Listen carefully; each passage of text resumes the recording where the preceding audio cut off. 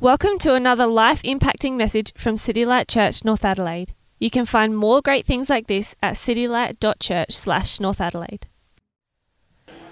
Awesome. Thank you, everyone. We'll bring it back together now.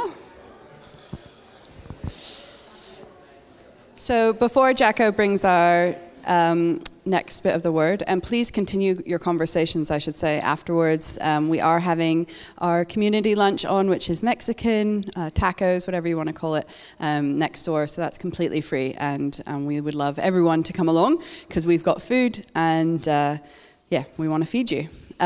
So we are going to be reading from the Old Testament in Obadiah and then from the New Testament in Acts. So we'll start off in Obadiah, and it is the entire of Obadiah. It's only one chapter, don't worry. All right.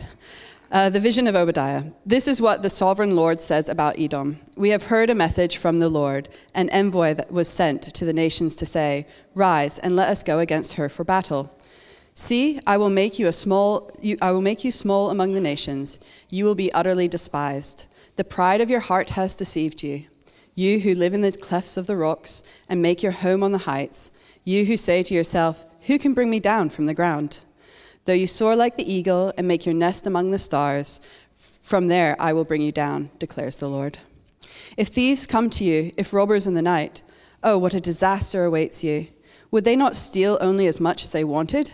If grape pickers come, would they not leave a few grapes? But how Esau will be ransacked, his hidden treasures pillaged. All your allies will force you to the border. Your friends will deceive and overpower you. Those who eat your bread will set a trap for you, but you will not detect it.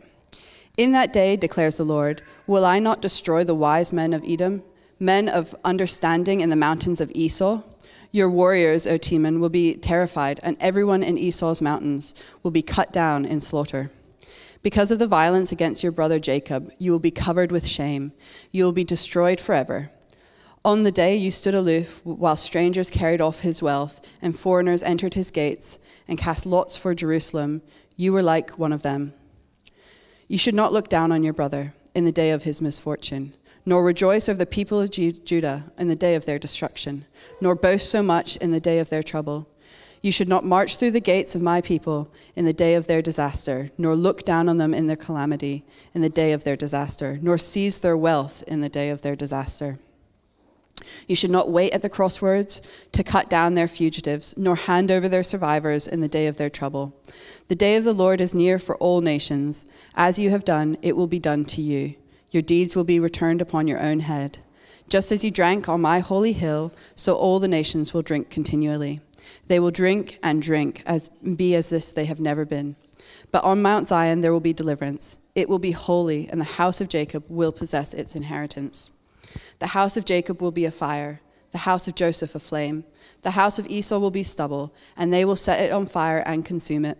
There will be no survivors from the house of Esau. The Lord has spoken. People from the Negev will occupy the mountains of Esau, and people from the foothills will possess the lands of the Philistines. They will occupy the fields of Ephraim and Samaria, and Benjamin will possess Gilead. This company of Israelite exiles who are in Canaan will possess the land as far as Zarephath. The exiles from Jerusalem who are in Sepharad will possess the towns of the Negev. Deliverers will go up on Mount Zion to govern the mountains of Esau, and the kingdom will be the Lord's. Amen. And next is coming into Acts chapter 9, 1 through 19. And that's page 1706. I'm reading from the NIV in your pews. So Acts chapter 9. Meanwhile, Saul, who was breathing out murderous threats against the Lord's disciples, he went to the high priest and asked for letters to the synagogues in Damascus, so that if he found any there who belonged to the way, whether man or woman, he might take them as prisoners to Jerusalem. As he neared Damascus on his journey, suddenly a light from heaven flashed around him. He fell to the ground and heard a voice say, "Saul, Saul, why do you persecute me?" "Who are you, Lord?" Saul asked. "I am Jesus, whom you are persecuting," he replied. "Now get up and go into the city, and you will be told what you must do." The men traveling with Saul stood there speechless. They heard the sound, but did not see anyone. Saul got up from the ground, but when he opened his eyes, he could see nothing. So they led him by the hand into Damascus. For 3 days he was blind and did not eat or drink anything. In Damascus, there was a disciple called Ananias. The Lord called to him in a vision, "Ananias." "Yes, Lord," he answered. The Lord told him, "Go to the house of Judas on Straight Street and ask for the man from Tarsus named Saul, for he is praying. In a vision, he has seen that a man named Ananias will come and place his hands on him to restore his sight." "Lord," Ananias answered, "I have heard many reports about this man and all the harm he has done to your saints in Jerusalem. And he has come here with the authority from the chief priest to arrest all who call on your name." But the Lord said to Ananias, "Go, this man is my chosen instrument to carry my name before the Gentiles and their kings and before the people of Israel. I will show him how much he must suffer in my name." Then Ananias went to the house and entered it. Placing his hands on Saul, he said, "Brother Saul, the Lord Jesus, who appeared to you on the road as you were coming here, has sent me that you might see again and be filled with the Holy Spirit." Immediately, something like scales fell from Saul's eyes, and he could see again. He got up and was baptized, and after taking some food, he regained his strength.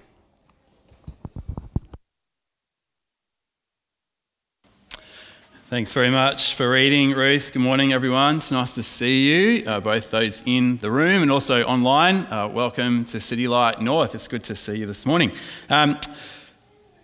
We are in this series called Books We Don't Read, and we're up to week 4 as we work our way through the 12 minor prophets. Books we don't read because they're books we often don't read.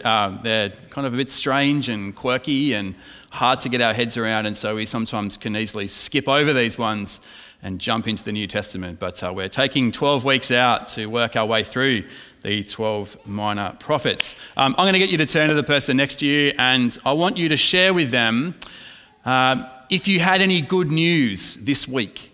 What's a piece of good news that you might have had this week? Maybe the good news you had this week is that finally daylight saving has come. That's not good news for everyone. I've had a chat with some people already who don't like the lost hour. I don't like the lost hour. Maybe it's good news that you actually found the book of Obadiah before Ruth kind of finished reading it. I don't know, maybe that's good news. Turn to the person next to you. Share a little bit of good news with the person next to you from the past week, and we'll come back together in a minute or so. Go. Okay, everyone, I'll get you to come back. You can keep discussing our good news over some tacos and Mexican in a moment's time. I wonder if it'll be a good thing actually for you to do, to turn back to the book of Obadiah or have that open in front of you. If you don't have any idea how to find Obadiah, jump into the Old Testament. You'll find some of the big guns like Isaiah, Jeremiah, and Ezekiel. If you find Ezekiel, turn forward through Daniel, and then you'll hit Hosea, you'll hit Joel, you'll hit Amos, and then you'll find little Obadiah. There you go. Or just use your contents page. That's what it's there for as well. No shame. No shame in City Light Church North Adelaide. Straight to the contents page. Let's pray. Father, we thank you and praise you for all the good things you give us. We thank you for this new day. We thank you for the warmth that's in the air, a sense of the seasons turning. We do thank you, Father, for your grace and mercy that's new and fresh to us this morning.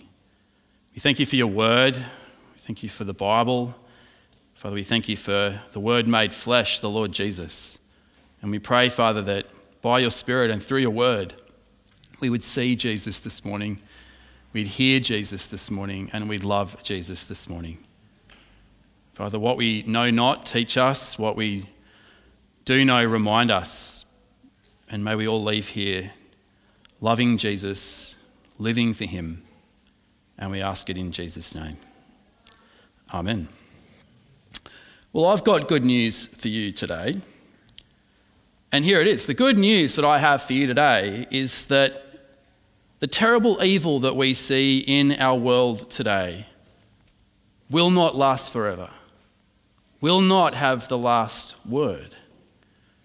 It's good news, I would think, that those who are relentlessly cruel, wicked, violent, and brutal will not get away with all of those things forever.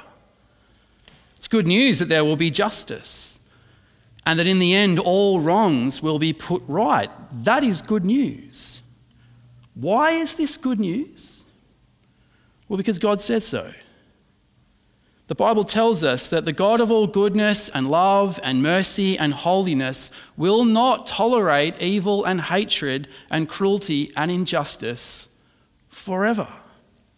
And that's both the promise of the Bible and also the threat of the Bible. There will be a day of reckoning, says God.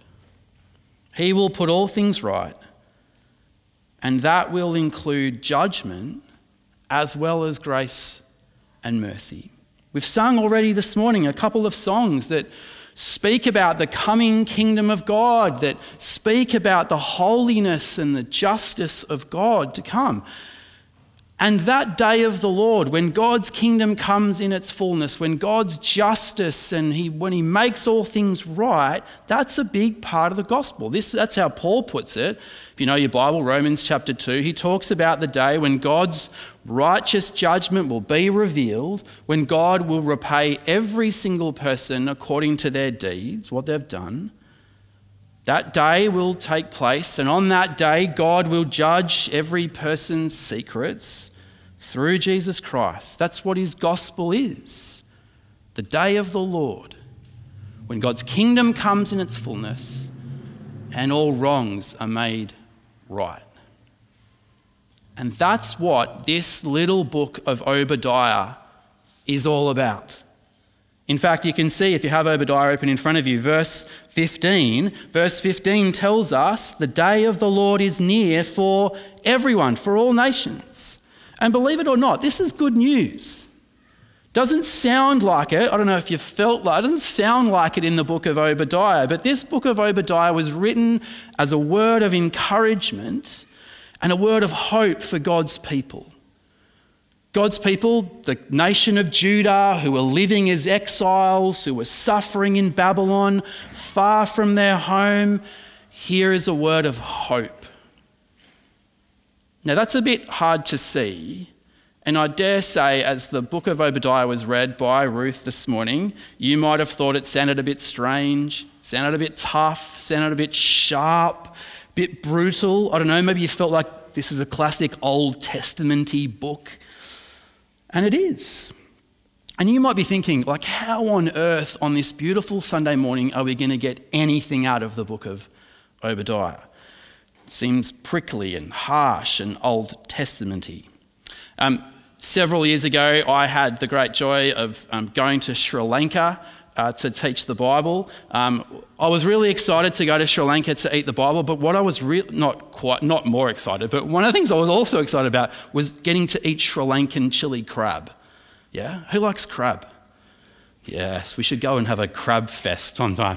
But I hadn't really eaten that much crab before, but I was told it's awesome, it's spicy. And so I remember sitting down at this restaurant and this massive crab was put in front of me, and I was like wearing like a hazmat suit, in case I got stuff all over me.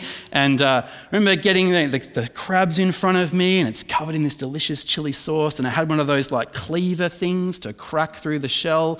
I remember cracking through endless amounts of shell to kind of only get like a tiny little bit of crab meat. I've come all the way for this. Sometimes I think the Old Testament can feel a little bit like going to Sri Lanka to eat chili crab and cracking through all kinds of shell and getting nothing much out of it, right? Well, I want you to come with me. I want you to trust me. And let's see what we find in Obadiah this morning as we crack into this book. What's Obadiah all about? Well, the opening verse of Obadiah Obadiah verse 1, it's all about Edom. And you're sitting here this morning going, who? Edom? What? Where? Like, who are these people? Well, Edom, here's a map coming up on the screen. Edom was a kingdom just to the south of Judah. So you've got Judah there, pointing there, so north, and then just below is this kingdom of Edom. The Edomites, they were descendants of Esau, the brother of Jacob, and therefore these two nations, Judah and Edom, were kin. They were like brother nations.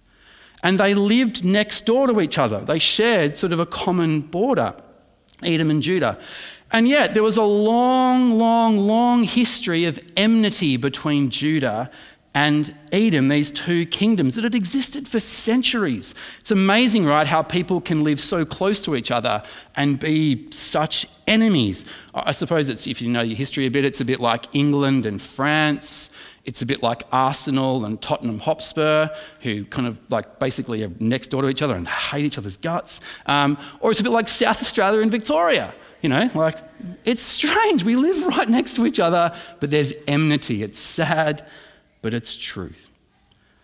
But in the case of Judah and Edom, the hostility, the enmity went right back to when God's people came out of Egypt in the Exodus.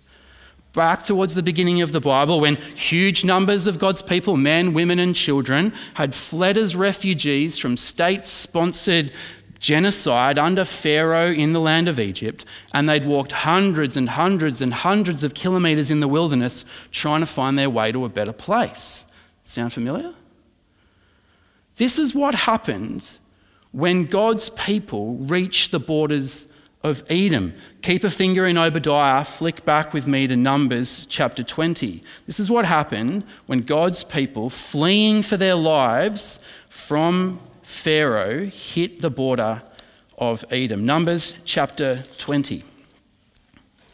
Moses sent messengers from Kadesh to the king of Edom, saying, "This is what your brother Israel says. You know about all the hardships that have come on us. Our ancestors went down into Egypt and we lived there many years. The Egyptians mistreated us and our ancestors. But when we cried out to the Lord, he heard our cry and sent an angel and brought us out of Egypt." This is verse 16. "Now we are here at Kadesh, a town on the edge of your territory. Please let us pass through your country. We will not go through any field or vineyard or drink water from any well. We will travel along the king's highway and not turn to the right or to the left until we've passed through your territory." But Edom answered, "You may not pass through here. If you try, we will march out and attack you with the sword." The Israelites replied, verse 19, "We will go along the main road, and if we or our livestock drink any of your water, we'll pay for it. We only want to pass through on foot, nothing else." Verse 20, again they answered, "You may not pass through." And that story has just been repeated in the book of Obadiah. We'll come to that in a moment. Here in the midst of a refugee crisis, as we see in many parts of our world even today, God was speaking into it, and he still speaks into it today. In the book of Obadiah, the Lord says that Edom will face a catastrophic reversal of fortune. God's going to bring them down. He's going to humble them as a whole people, and they're going to experience the judgment of God. So let's take a closer look at Obadiah. And first of all, we're going to look at it, point 1, under the title, A National Collapse. This is verses 2 to 9 of the book of Obadiah. In verses 2 to 9, Obadiah predicts the complete collapse of Edom as a country. Now, this would have been really surprising because the Edomites thought they were pretty secure as a people. They had resources, they had friends, they thought they could resist all the attacks. But God says, no. I'll bring my judgment on you in spite of all of that. And firstly, in spite of what you think is a secure location. Have a look at verses 2 through 4. "See, says the Lord, I will make you small among the nations, Edom, and you will be utterly despised. The pride of your heart has deceived you, you who live in the clefts of the rocks and make your home on the heights. You who say to yourself, who can bring me down to the ground? Though you soar like an eagle and make your nest among the stars, from there I'll bring you down, declares the Lord." I think we've got a picture. Is it coming? Is there a picture? Hey, there we go. This is Edom. Edom, everybody. Edom was located on a high plateau. You know, city built on a high plateau with, big cliffs and things like that. How could you attack a city that was, perched up high on cliffs way above people? They thought they were secure from all the attacks. But geography would be no defense to them on the day of the Lord. I'll make you small, declares the Lord. I'll bring you down, says the Lord. Secondly, they would be judged in spite of their stashed wealth. Verses 5 and 6. If thieves came to you, if robbers in the night, oh, what a disaster awaits you. Would they not steal only as much as they wanted? If grape pickers came to you, would they not leave a few grapes? But how Edom will be ransacked, his hidden treasures pillaged. You see, Edom had all kinds of hidden wealth. They made their wealth largely through trading and taxation via the highways that ran through the country, so, north and south and east and west. And so they had this hidden resource, all this money, economic security. But verse 6, God says, it'll be pillaged. The whole nation will be cleaned out, bankrupt. Thirdly, though, we've got trusted friends, said Edom. Verse 7, all your allies, though, will force you to the border. Your friends will deceive and overpower you. Those who eat your bread will set a trap for you, but you will not detect it.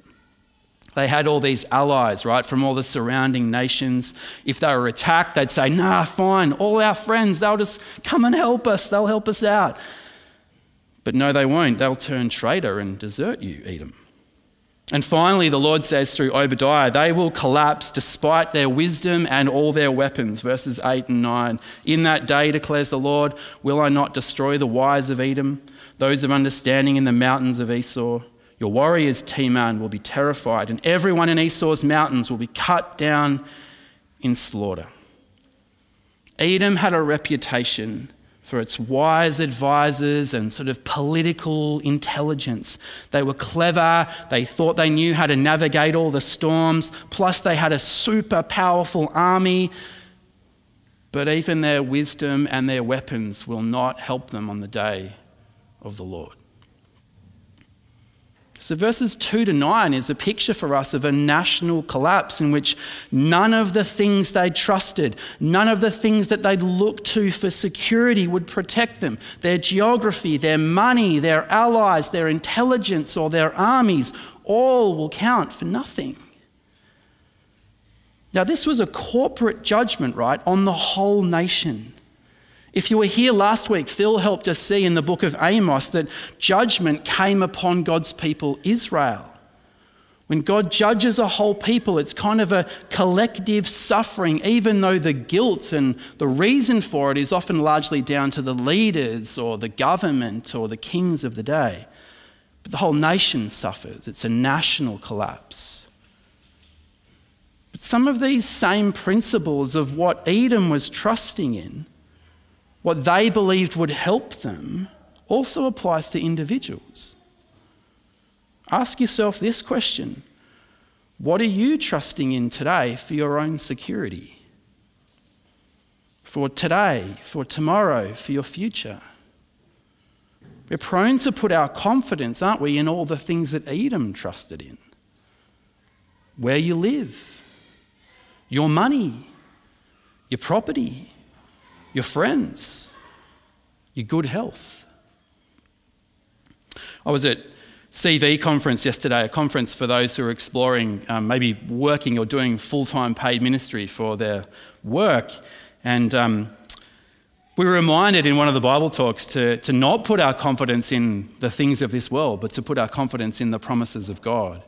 But I was reminded that, sometimes I can find myself easily kind of getting sucked into finding security and all of that in where I live.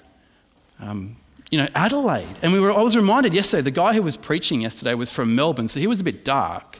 Because I don't know if you know this, but Adelaide's bumped Melbourne off being the most livable city in Australia. Adelaide is now the most livable city in Australia. We are the third most livable city in the world. How's that? Third's it's not as good as first, but it's pretty good, yeah? It's easy, though, to think that, security and comfort and safety, I've got it all here. But Melbourne doesn't have number one anymore. Likewise, Adelaide. You know what I'm like? We've got to be careful. Where do we put our trust? I don't often go to the ATM anymore to get money out because I don't even know if money even exists anymore, right? It's all electronic. But you ever had that moment where you know, if you do go to the ATM and you put your card in and you press the buttons, you cover it so no one can see it, and, you withdraw, in my case, like $5. No, like you withdraw a little bit of money and then your balance used to flash up on the screen. I had this experience all the time. If my balance was healthy, I'd feel this sense of confidence and security that everything's going to be okay. But if my balance was a little bit, low, I could easily feel pretty shaky. It was just a reminder to me that I think I put way too much hope and confidence and find too much security in my money. When the day of the Lord comes, says Obadiah, you're going to need something more than any or all of the things that Edom trusted in. All of which, when we actually stop to think about it, all of them can disappear in a flash. And for some people they do. Ask Job. And so my question again, what are you trusting in? What am I trusting in?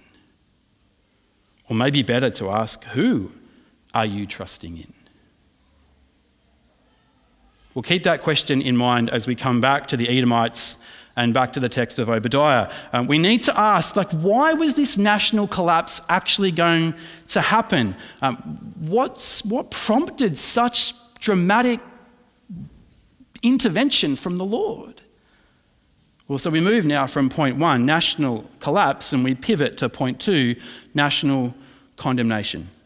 National condemnation, verses 10 through to 14. As with any book of the Bible, we need to look at Obadiah in its sort of specific historical context as much as we can. And what happened was this. Here's a bit of the backstory. So in the year 587 BC, the Babylonians, they were the superpower of the day. Northern Syria today, basically, that's where they were. The Babylonians came in and they invaded Judah and destroyed the country. Here's a picture kind of depicting the scene. So this is Judah. The Babylonians had come in 587 BC, destroyed the country. They'd besieged the capital, which is pictured there at the back, the capital, which is Jerusalem. They'd besieged Jerusalem for about 18 months, resulting in disease and starvation. In the spring of 586 BC, so about a year later or 18 months later, the Babylonians broke through the walls of Jerusalem. They entered the city. There was violence, there was destruction, there was burning, there was starved people, there was bloodshed, there was slaughter. And heaps of people, as they were able, tried to escape the city. A horde of desperate refugees fleeing for their lives from the brutality of the Babylonians. Desperate to find safety, desperate to find refuge somewhere else. Again, does it sound a bit familiar? And how did the Edomites respond? What did the Edomites, in the moment of their brother Judah's disaster, do? Well, verses 10 through 14 tell us, and it's a pretty shocking catalogue. It starts with sheer inhumanity. Verses 10 to 11, how did the Edomites respond to Judah's desperate plight, their brother nation? Verse 10, because of the violence against your brother, Jacob, you will be covered with shame. You will be destroyed forever. On the day you stood aloof while strangers carried off his wealth and foreigners entered his gates and cast lots for Jerusalem, you were like one of them. Not only did they refuse to help their kinsmen and women, not only did they stand aside when the Babylonians were attacking, they actively helped the enemy. They took sides with the Babylonians, no empathy, no compassion, just heartless hatred and inhumanity. So the response was inhumane. Secondly, there was gloating. Verse 12, you should not gloat over your brother in the day of his misfortune, nor rejoice over the people of Judah in the day of their destruction, nor boast so much in the day of their trouble. Edom rejoices. They cheered, they clapped the Babylonians as they destroyed Jerusalem. And the exiles of Judah, when they arrived in Babylon, they did not forget it. So members of Jerusalem are exiled. Judah are exiled to Babylon. And there by the rivers of Babylon, they remembered the terrible grief and the bitterness they experienced. You know Psalm 137?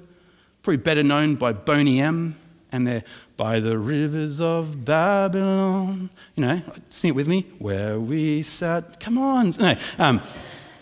Psalm 137, written by God's people in Babylon, the surviving exiles sitting weeping by the rivers. In Psalm 137, verse 7, they say, "Remember, Lord, what the Edomites did on the day Jerusalem fell." Tear it down, they cried, tear it down. Well, God did remember, and so did Obadiah. Thirdly, in addition to the inhumanity and the gloating, there was looting, verse 13. "You should not march through the gates of my people in the day of their disaster, nor gloat over them in their calamity in the day of their disaster, nor seize their wealth in the day of their disaster." The Edomites followed the Babylonians into the ruined city, and amidst the bloodshed and the flames and the slaughter, they just stole whatever they could. Someone else did the fighting, they did the thieving. Despicable behaviour. But not uncommon today. See, over the world, when disaster strikes, there are people ready to profit. I remember years ago when there was the massive earthquake in Nepal, there were gangs from other countries nearby who came over the border, kidnapped women and girls from the affected areas, selling them back into slavery and prostitution. Theft and looting. Perhaps worse, verse 14, there was trafficking. "You should not wait at the crossroads to cut down their fugitives, nor hand over their survivors in the day of their trouble." The Edomites attacked and blocked the fleeing refugees. As the people of Judah sought to get away from starvation, sickness, and slaughter, the Edomites cut them down, kept them out, and sent them back. In fact, they probably kidnapped them and sold them back as slaves. We're told that probably happened.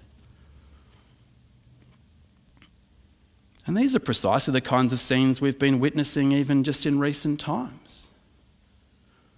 Not just off in far ancient places back in Judah and Edom, but even in parts of the world today we see these things happening, even in Europe. You know, who says the Bible is irrelevant, old-fashioned and out of date? This book is a modern story. This is raw, this is reality, and it's relevant. And you see, there was something not just evil, but I would even say something kind of satanic about what the Edomites were doing, which is still with us today. The fact is that the Edomites as a nation have disappeared from history, just as God said it would happen, so it's happened. They were driven out about 100 years later. They ceased to exist. There's another picture coming up, I think, of some archaeological remains. I think we've got it. Is there a picture? No, didn't come through. Was doing it too early this morning. But we've got some archaeological, like all we see is archaeologists kind of digging around in dirt. That's about as much as is left over. Or you can go to Petra in Jordan. And Petra is sort of part of the old Edomite kingdom. But really it's just now become a tourist attraction and a Hollywood set for Indiana Jones and the Last Crusade or whatever it was. The Edomites have gone. But the spirit of Edom lives on, doesn't it? The spirit of relentless, heartless, cruel brutality. King Herod, King Herod, who we meet in the beginning of Matthew's Gospel, for example. King Herod, he was an Edomite. Something of the spirit of Edom, I think, lived in him, able to slaughter infants in Bethlehem, driving Mary and Joseph and little baby Jesus as refugees fleeing to Egypt. Evils and brutality still with us today. But, says Obadiah, God sees, God knows, and God will not forget. And that brings us to the last part of this book of Obadiah. We've seen national collapse and we've seen national condemnation. But in verses 15 through 21, we move to the day of the Lord and the coming of the kingdom of God. Verses 15 to 21, God will bring a reckoning. Verse 15 tells us that this wickedness and evil will rebound and repay its perpetrators. Verse 15, second half, as you have done, it will be done to you. Your deeds will return upon your own head. And that will happen in the day of the Lord. Verse 15. Now that phrase, day of the Lord, is of course what God said through the previous prophet Amos would happen to Israel and would be done to Israel. That's exactly what the discussion of Israel was all about. The day of the Lord's judgment on God's own people. But what verse 15 says is that God says, on the day of the Lord, I will execute judgment on my people. But verse 15 says that the day of the Lord in Obadiah is for not just Israel, but for all nations, for all people. Obadiah universalizes his message about Edom and applies it to every single person. The Edomites, they may have mocked, they may have gloated, but God is not mocked, says Paul in Galatians chapter 6. And he goes on to say, whatever a person sows, they will reap. Those who live by the sword will die by the sword. Said who?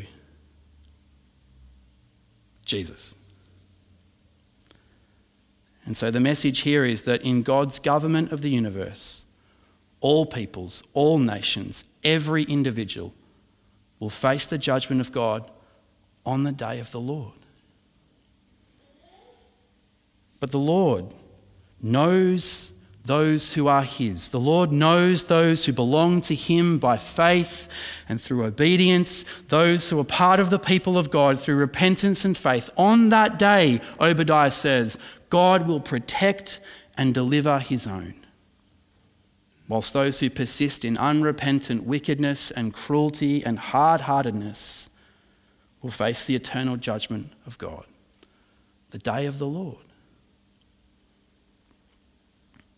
So as we step back a little bit from the book of Obadiah, having looked at the book of Obadiah in its original sort of historical context, what can we learn from it today? Here in North Adelaide, City Light Church North Adelaide, what can we learn from it? What are some of the lessons we can learn? Well, firstly, I think as we look at the book of Obadiah, we can learn more about the character of the God whom we love and worship.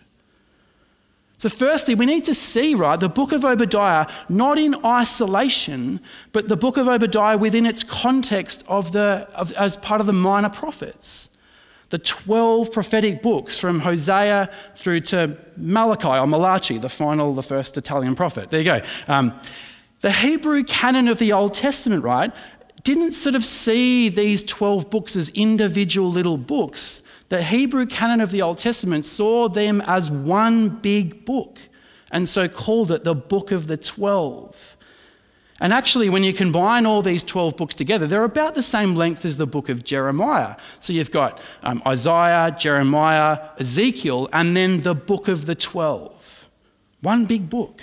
And so flowing through this Book of the 12 are all these wonderful themes and all these connections, which we haven't got time to kind of go through all of them this morning.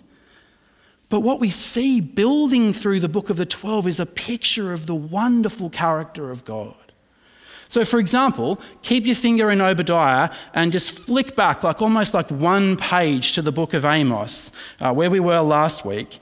And Amos chapter 9 verses 11 and 12 says this: I will restore David's fallen shelter, I will repair its broken walls and restore its ruins, and will rebuild it as soon as it used to be, so they may possess the remnant of Edom and all the nations that bear my name, declares the Lord, who will do these things. So right at the end of the book of Amos, we have God's vision for the future, which includes both the restoration of God's people and also speaks about the judgment of Edom and all the nations. Words of judgment, words of hope. It's almost as if the book of Obadiah then has been put next in line to be a commentary on Amos and Edom. So then you flip forward, right? Come with me through Obadiah, and then you come to the next prophet in line, the prophet Jonah, where we read this. First verse of the book of Jonah. The word of the Lord came to Jonah, son of Amittai. Go to the great city of Nineveh and preach against it, because its wickedness has come up before me. So you can imagine, right, as you're reading it, we'd be thinking, right, here we go. God's just smashed Edom, and now Jonah goes to Nineveh to preach about against their wickedness, and awesome, this is going to be great. Nineveh's going to get smashed like Edom. But surprise, surprise, the story of Jonah ends with God's mercy and compassion on Nineveh. The people of Nineveh, in the face of God's coming judgment, repent, turn back to him, and wonderfully God suspends his judgment. So you see, God is portrayed as we move through these books of a God who is both just and merciful. This is the God who judges sin and will one day destroy all evil, but also delights to show mercy on every and any sinner who turns back to him. And the next prophet in line celebrates this wonderful reality about God. Turn with me to Micah. We're not going to go through every minor prophet, by the way. Come with me to Micah chapter 7 and verse 18. As Micah says these wonderful words, Micah chapter 7 and verse 18. He cries out, "Who is a God like you, who pardons sin and forgives the transgression of the remnant of his inheritance? You do not stay angry forever, but delight to show mercy. You will again have compassion on us. You will tread our sins underfoot and hurl our iniquities into the depths of the sea." The God of justice, the God of mercy. But of course, talking about repentance and forgiveness, right, must drive us forward through the scriptures to Jesus. I mean, what happens to the book of Obadiah when you come to Jesus and come to the gospel and come to the New Testament? Does Obadiah just kind of like, get eviscerated, just sort of melt away? Is it irrelevant? Does it kind of hit the New Testament and go, whoa, too Old Testament-y, doesn't belong here? Not at all. Because Jesus also comes with words of severe condemnation for those who brutalize and exploit and oppress others, especially vulnerable people, the children. Listen to what Jesus did in Matthew chapter 18. At that time, the disciples came to Jesus and asked, "Who then is the greatest in the kingdom of heaven?" Jesus called a little child to him and placed the child among them. And he said, "Truly I tell you, unless you change and become like little children, you will never enter the kingdom of heaven. Therefore, whoever takes the lowly position of this child is the greatest in the kingdom of heaven, and whoever welcomes one such child in my name welcomes me." He then goes on, "If anyone," this is Jesus, "if anyone causes one of these little ones, those who believe in me, to stumble, it would be better for them to have a large millstone hung around their neck and to be drowned in the depths of the sea." That's Jesus. I'll never be able to get out of my mind seeing an image many years ago now of little Ilan Cordy, who is that little fella who was washed up on a beach near Turkey, a little refugee boy running for his life. What do you think Jesus would say to those who caused little Ilan Cordy to drown off the coast of Turkey, and his brother and his mother and hundreds of others? What would Jesus have to say about those who felt free to abandon those men and women in the back of a truck in the UK not so long ago?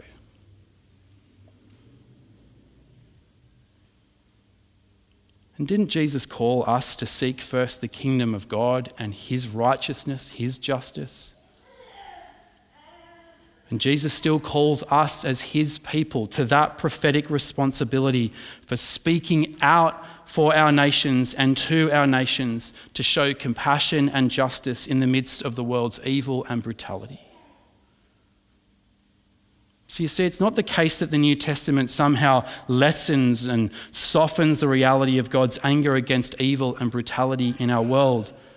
Those things are to be judged by Jesus. But the gospel has another surprise. You see, all that evil and brutality and sin that we see concentrated and embodied in those Edomites, all that evil and sin, the combination of satanic evil and human evil was actually borne by God himself on the cross in the person of Jesus. Think about those 4 things we thought about just a bit earlier, describing the inhumanity of the Edomites. They're all there in the story of the passion of Jesus. You know, see, Jesus suffered the inhumanity of rejection by his own people who gave him up for the cruelest of all deaths. And while that was happening, they mocked and they gloated at him. And they robbed him even of his clothing, and they gambled it even as he was dying. And he was there because he'd been betrayed by one of those who claimed to be his friend. So many echoes in the passion of the Lord Jesus Christ. But in that, and through all of that happened to Jesus, what was happening? God was bearing in himself, in the person of the Lord Jesus Christ, the judgment and the penalty for evil that we deserved. God was in Christ reconciling the world to himself. Jesus died in our place for our sake. It's because of the cross of Jesus that the story of your life and the story of my life can have, and I hope will have, a very different end to that of the Edomites and that which we deserve. I've got to finish. But the final verse of the book of Obadiah points us to the future. If you look at the final verse of the book of Obadiah, deliverers will go up on Mount Zion to govern the mountains of Esau, and the kingdom will be the Lord's. The coming day of the Lord. It's the next great event in world history. The day of the Lord when Jesus returns and God's kingdom comes in all its fullness. And here we are called to be ready for it, to live in the light of it, and even to long for it. If you were here some time ago now, I, as one of the pastors, elders here at church when we were preaching, I called us as a church to embrace the Lord's Prayer as a prayer that we ought to be praying as God's people every day, not as some kind of just empty, hollow religious ritual, but as a way to kind of just drive deeply into our heads and our hearts and our bones and our sinews the gospel of the Lord Jesus Christ. And to trust that Jesus' words, as we pray those words, will change us, will shape us, will mould us. I don't know how you're going with that. I'm not going to ask anyone, I'm not looking at anyone. But being ready for and longing for the day of the Lord is what we pray every single time we pray through the Lord's Prayer. Every time we pray, your kingdom come, your will be done on earth as it is in heaven. What are we praying for? We're praying for that day, the day promised in the Old Testament, again promised in the New Testament, to be realized when Jesus comes back. That day is part of the gospel. The day when Jesus comes back, the good news when he destroys all evil, to fully redeem and restore his people, and indeed to restore all of creation. And Obadiah points us to that future and urges us to be ready for it. And so my question to you this morning is, are you ready for it? Paul writes in 2 Corinthians, I implore you on Christ's behalf, be reconciled to God. God made him who had no sin to be sin for us, so that in him, in Jesus, we might become the righteousness of God. You see, according to the Bible, we're all like the Edomites. We've all been enemies of God. We're all capable of despicable acts of inhumanity. And yet, and for all those things, we deserve the justice of God. And yet, wonderfully, God offers mercy and grace. Have you been reconciled to God through faith in Christ?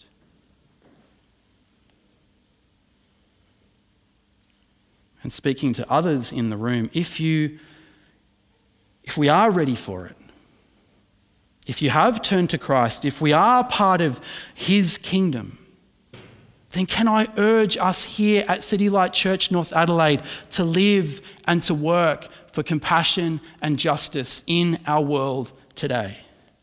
To stand out against the spirit of Edom at work in our world, the evil and the brutality and the oppression and the sin and the wickedness and the hard-heartedness. The day of the Lord is near. Obadiah verse 15. The day of the Lord is nearer now than when Obadiah preached, and the kingdom will belong to the Lord. Do you believe it? That day will come. None of us will escape it. None of us will have the resources, the intelligence, the wealth, the weapons to withstand that day. But we have been graciously and mercifully given a friend and a place of safety in the person of the Lord Jesus. What a friend we have in Jesus. Trust him. Keep trusting him. Let's pray. Let's pray.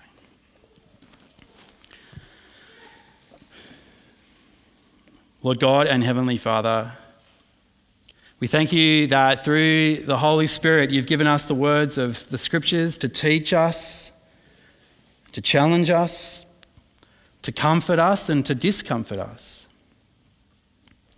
Thank you through the Lord Jesus Christ we have the hope of eternal life,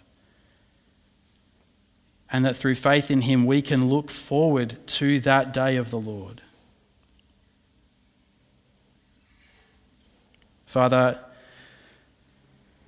empower us to be agents of your justice and compassion even in this world. May we be men and women who stand for you, stand for your kingdom and for your justice. We pray that you would use us in Jesus' name. Amen.